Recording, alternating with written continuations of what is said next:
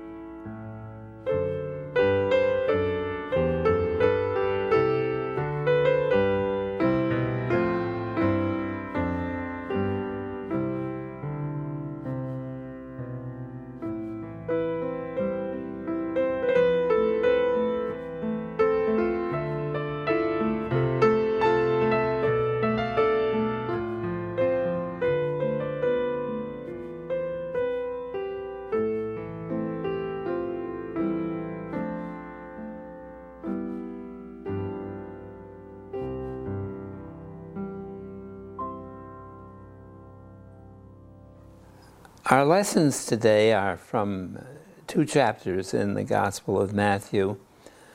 They tell us really of the ending of the life of the disciple Judas Iscariot. They carry us from the 26th into the 27th chapter. Listen for the Word of God. This is from the 26th chapter. While Jesus was still speaking, Judas, one of the 12, arrived. With him was a large crowd armed with swords and clubs sent from the chief priests and the elders of the people. Now the betrayer, that is Judas, had arranged a signal to them. "The one I kiss is the man.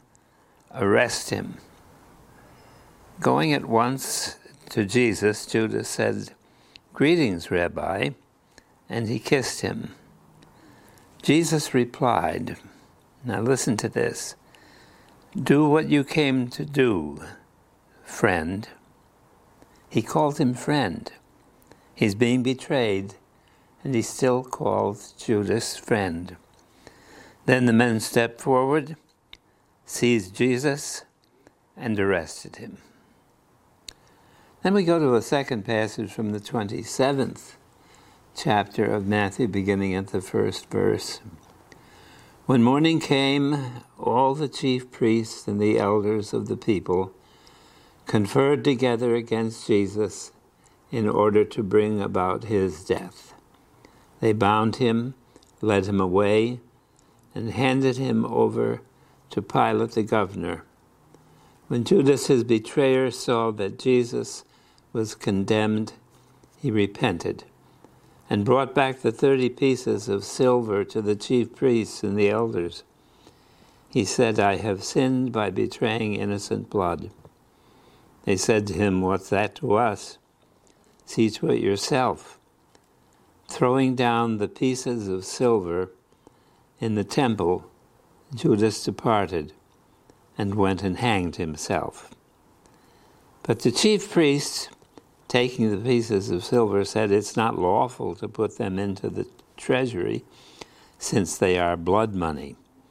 After conferring together, they used them to buy the potter's field, so as a place to bury foreigners.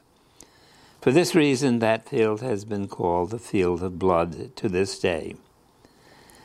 Then was fulfilled that which had been spoken through the prophet Jeremiah, saying, And they took the 30 pieces of silver, the price of the one on whom the price had been set, on whom some of the people of Israel had set a price.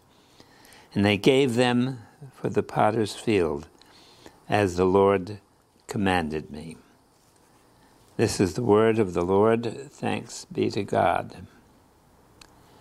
Well, you wonder how the story of Judas came to such an ending as it did.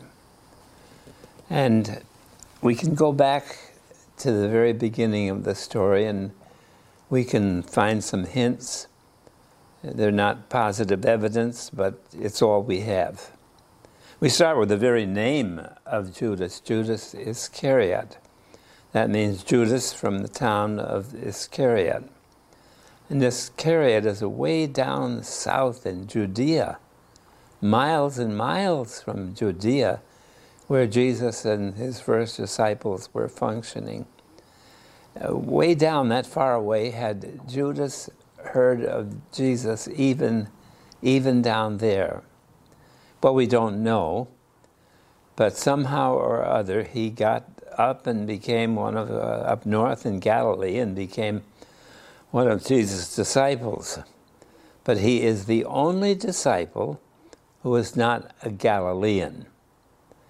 In some ways you'd say, maybe the clue to Judas is that he's a loner.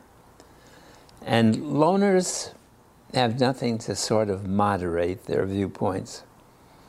In other words, if he'd had a wife, at some point she would have said, Judas, aren't we getting a little bit overboard on this thing? Or some family member would have said, we need to take a more moderate viewpoint on things, Judas, because Judas certainly didn't take a moderate viewpoint on what was the main problem afflicting the Jewish people, which were the Romans who occupied their country. Every word of the New Testament is written under Roman occupation.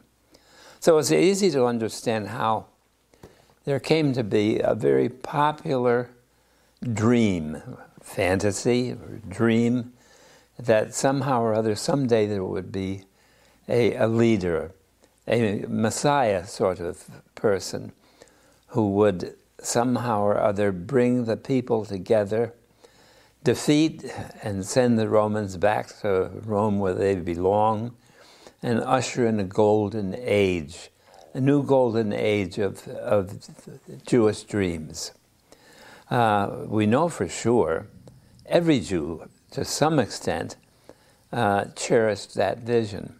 Some more with greater zealotry than others. And certainly Judas was one of the zealots on this point.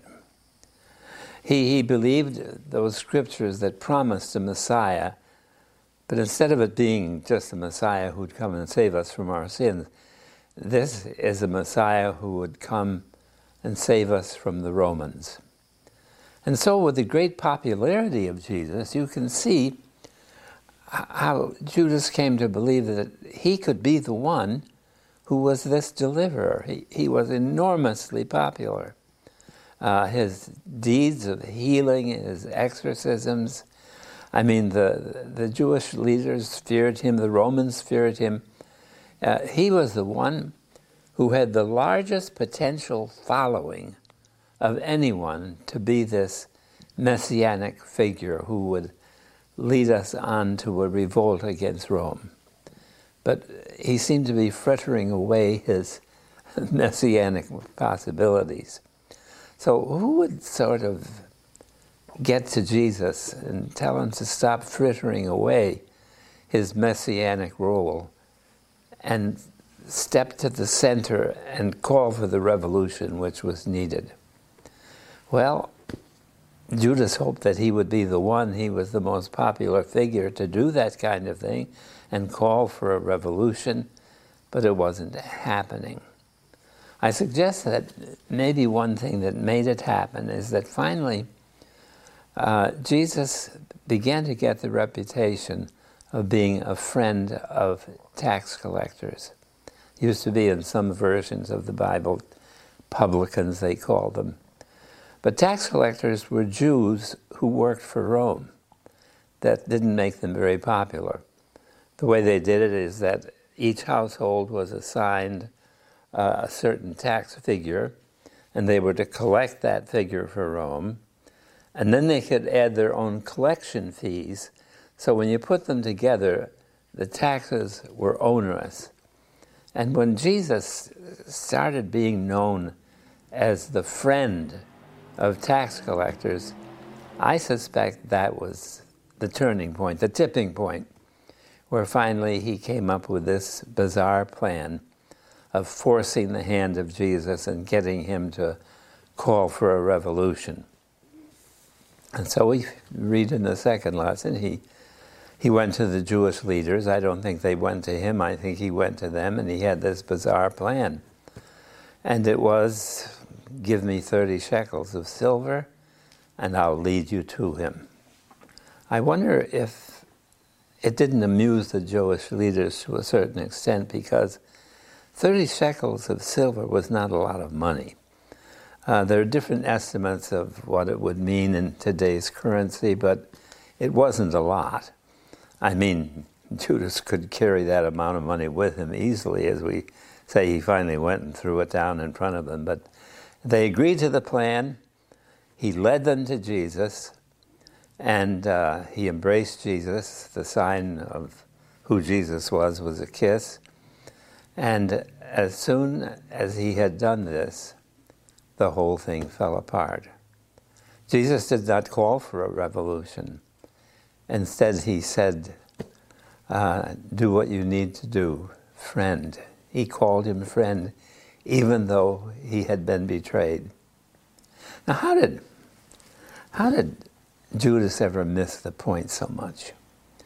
You know, it occurred to me that Judas, because he was one of the first disciples, would have been in the company, the handful of first disciples that Jesus took with him up on the mount, sat down and laid out his blueprint for a new world. We call it the Sermon on the Mount. It may not be one sermon, but it was Jesus' vision for the world that he had come to create. And you come to the point which is at the very heart of that blueprint. And it's the point where Jesus said, love your enemies because God loves them. Love them even if they persecute you, because God never gives up on them. They all belong to God. And he gave them two natural signs that can remind us every day of God's love for everyone. He said, when the sun comes up every morning, remember, it shines on everybody, not just on a few. Whether they're evil or good, wherever they are on the spectrum of evil to good, the sun shines on all of them. That's how broad God's love is. And whenever it rains, he said, remember, it falls on everybody's fields and crops. That's how God loves the just and the unjust. Every day, sunshine and rain remind us that we're called to be a peaceable kingdom, where there are no more good guys and bad guys, friends and enemies. Jesus envisioned a world in which everyone was a child of God, everyone was a friend of God, everyone was beloved of God. Somehow or other, Judas missed the main point. Why didn't he see it on Palm Sunday, when instead of arriving on a war horse, Jesus, as a king, rides in on a colt, the foal of a donkey? It was so clear that this was going to be a world of friends, equals, all children of God. Well, that's the way it went. The plan fell apart, and Judas went and hanged himself. When I remembered this, it suddenly occurred to me that the crucifixion of Jesus and the suicide of Judas happened within a short time, hours of one another. The crucified and the suicide met very quickly on the other side. I don't know what Judas was thinking when he arrived in the eternal presence of God. Does he feel an eternal sense of despair, of no hope? I don't know. What we can know for sure is that the very first word that Jesus spoke to Judas was the same word that he had spoken when he had been betrayed. Friend. You know, you never stop being Jesus' friend. He never stops being your friend. No matter what you've done, you've misunderstood him, you've betrayed him, you've run away, you've denied him, he still calls you friend. Others would come and join them as they regathered on the shores of the Crystal Sea. Eventually, Peter would become a martyr. Others of the disciples were martyrs too, probably, or went to other parts of the world, carrying the good news all over the world as they had been commanded by Jesus. But finally, they all came back together there, and all were greeted as friends. You know, Jesus never stops calling us friends. If there's any lesson that comes to us from the life and failures of Judas, it is that there is no friend. What a friend we have in Jesus. And it never ends. In fact, isn't that the whole message of Scripture? From Genesis to Revelation. What's the whole thing about? Jesus loves us. What a friend we have in him. Let it be so in all of our lives. Amen.